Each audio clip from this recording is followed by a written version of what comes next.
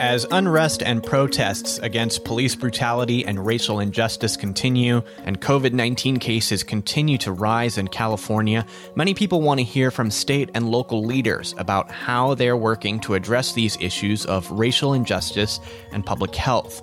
Holly Mitchell has been a California state senator since 2010. She's also a candidate in the 2020 election to represent District 2 on the Los Angeles County Board of Supervisors. Christina Pascucci recently spoke with Senator Mitchell on a number of topics, including the coronavirus pandemic, its impact on people of color, law enforcement funding, race relations, and more. Here's Christina's conversation with Senator Holly Mitchell. So in the midst of fighting the coronavirus, being a mother, responding to her constituents' needs in recent weeks following the death of George Floyd, marching for equal treatment, and working on California's budget, Senator Holly Mitchell somehow found the time to sit down with us virtually and discuss how one pandemic really set America up to fight another, the pandemic of systemic racism. It's ironic how things happen. I think what the virus reminded us was that racism really is a pre-existing condition. And so what the virus did was remind us is how many people are really living in very fragile states, be it their body, be it their community, be it, their jobs and the greater economy. And so, I think it magnified for many how fragile far too many communities are for no reason other than their race, class, or gender. And let's talk about that, how people of color were disproportionately impacted by coronavirus. How has Sacramento reacted to that? I think what Sacramento, like local government and many government agents have responded is recognizing that we've got to do better. We've got to do better around data collection. We have to do better with targeted investments to meet the needs of these communities. We have to do better in communities that don't have, access to food, that are still food deserts. We have to do better in communities that need access to community-based health services and regular, consistent preventative health care. We have to do better. And maybe, just maybe, we are finally primed to start doing better when it comes to systemic racism. Many have said this movement sparked by George Floyd's death at the hands of police feels different. It has fed my soul. I don't think I've said that yet in terms of the number of conversations. It's fed my soul because it really kind of gives me hope that there are a generation and communities of people who were so deeply moved, offended, infuriated by what they saw that it has compelled them into action. And it has compelled them into sustained action to find community, to find their voice, to want to seek information, to educate themselves, and to really affect substantive structural change. People across different races are hungry for information. Local bookstores have waiting lists by the thousands for books about racism, like Just Mercy or How to Be Anti-Racist. People are hungry and reaching out, and I think that's a good thing. We've got a couple of bills up in the legislature, for example, around ethnic studies, requiring that it be a part of core curriculum and core requirements at both the high school and collegiate level. And so really trying to make sure that people have accurate fact-based information about our history and about how we've come to this place that we are, because it's not by accident. It's been calculated, if you will. And if we're going to ever successfully beat back white supremacist ideology, people have to be informed and educated. Mm-hmm. That was something that has shocked me throughout my journey of educating myself is listening to podcasts like 1619 and her describing Thomas Jefferson's relationship to slaves and how his half-brother was in the room when he was working through the Constitution, and just like things that you never learn about in school. Right. How did they miss that? Like, how did they take that out? It wasn't by accident. Let me start there.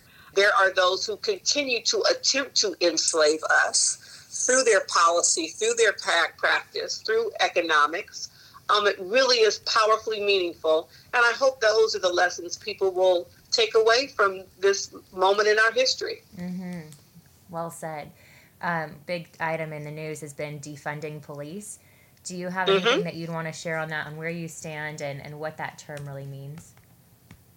Well, as you talk about reading and educating yourself, the book I'm currently reading, because I heard the author on NPR, Alex Vital, The End of Policing, where it really helped me, conceptualize kind of what I've been thinking and recognizing that fundamentally the job of the police is to uphold the law. Mm-hmm. And the problem we've experienced is that many of the laws are biased in and of themselves, right? Mm-hmm. And so we acknowledge that policing has become really more invasive and aggressive and intensive in recent years. And so what he suggests in the book is that we rethink why we as society have changed the role and our expectation of police, because we've turned over to them responsibility for so many of our social issues. And so case in point, my home county of Los Angeles, the previous sheriff was very vocal in acknowledging that the LA County Jail is probably one of the largest mental health facilities in the country. Mm-hmm. And because we don't, as a society, have anyone to call when we see someone who's having a mental health crisis on the street, who do we call? The police. Where do they go to jail? The fire department and the police in downtown LA will tell you their number one calls are people who are high, are unhoused, and need help. But who do people call? We call law enforcement. And so we have to figure out, I appreciate the notion of redirecting resources from a police department that we've perceived as growing more invasive and aggressive and intensive over recent years. The question is, what will we fund in its place? Mm-hmm. And if we honestly look at the percentage of their time dealing with these social problems, then we better redirect those resources into some kind of appropriate, therapeutic, community-based response. With the resurrection of these deep-rooted emotions and pain, it seems many have forgotten about the coronavirus threat that's consumed us for months. I asked Senator Mitchell about that and how lawmakers in Sacramento are reacting. We are still wearing masks, even in our own deliberations, where we are social distancing on the Senate floor and bringing forward every precaution. It is clear to me from all of our public health officials that we are not out of the woods. And I think that there may be some, disagreements. Some feel, well, when the summer months come and it gets warm, we'll be safe. Others are concerned about when flu season returns. And so I believe we have to continue to make sure that protective gear is available, that we're continuing to do testing in areas that we know are disproportionately hit by the virus.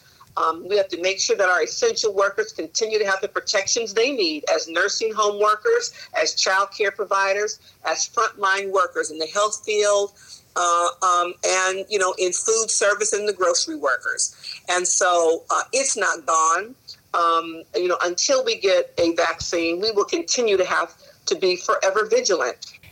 Public service runs really deep for Senator Mitchell. She's currently running for LA County Supervisor because she says she wants to give back to the community where she was born. My parents were social workers working for LA County Department of Public Social Services. In fact, that's how they met in the early 60s, maybe actually late 50s.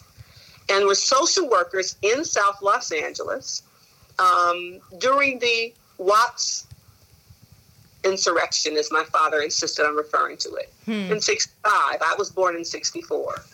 My mother used to tell the story of putting some of her co-workers on the floor of her car to drive them out of Watts to get them out safely. And so I grew up with these parents who were working in social work in South LA.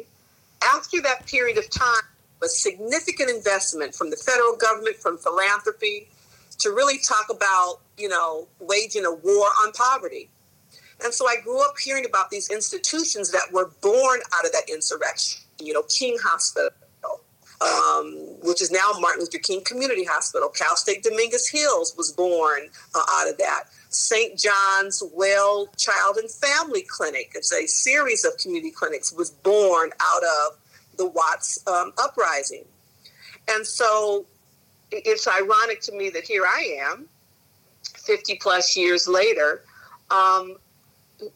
returning to local government to bring my personal life experience and professional life experience to the supervisorial district that has been plagued with underinvestment and have consistently been victimized by anti-Blackness, anti-Brownness, and white supremacist ideology.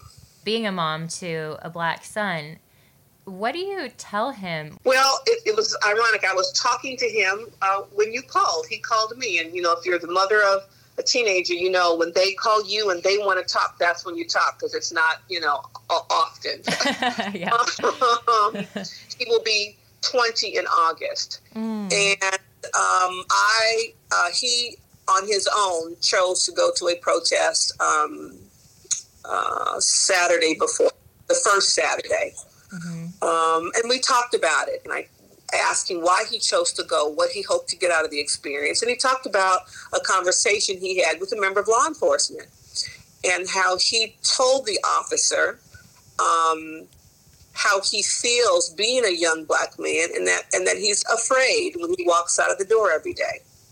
I remember the expression on his face having a conversation, I think as a high school senior, when you go through that experience where, you know everything and you don't want to be told about, what your whereabouts and all those kinds of things.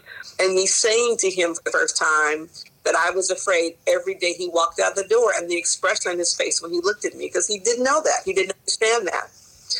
And how hard it was for me to hear 2-3 years later that that's his same feeling himself, that we've gotten to a point in this world that he, as a bright, charismatic, young man who has his whole future ahead of him, is afraid. And that I have colleagues who have children his age, and, the only difference is the color of their skin, and that's not their reality. That's really painful. That's painful as a parent to know that he has to carry that. I think these young people standing up, telling the police that they don't want to be over-policed or abused in their community. Kaepernick, who took a knee. People who were ahead of their time. My hope is that we all find our space, our inner voice today that doesn't go to way when the cameras do. We have to figure out how to be courageous and do the right thing even when no one is watching. Senator Mitchell will face off against Herb Wesson in a runoff election for LA County Board of Supervisors' 2nd District in November. In the spirit of fairness, we hope to have Herb Wesson on next week's episode. For links and more information, head to our website, ktla.com/coronavirusweekly, and don't forget to subscribe wherever you listen. We'd love to hear from you on social media. Follow us on Twitter and Instagram at KTLA Podcasts, and Christina is at Christina Pascucci on Instagram, at Christina KTLA on Twitter. We'll be back with a new episode of Coronavirus Weekly next Friday. I'm Bobby Gonzalez. Thanks for listening.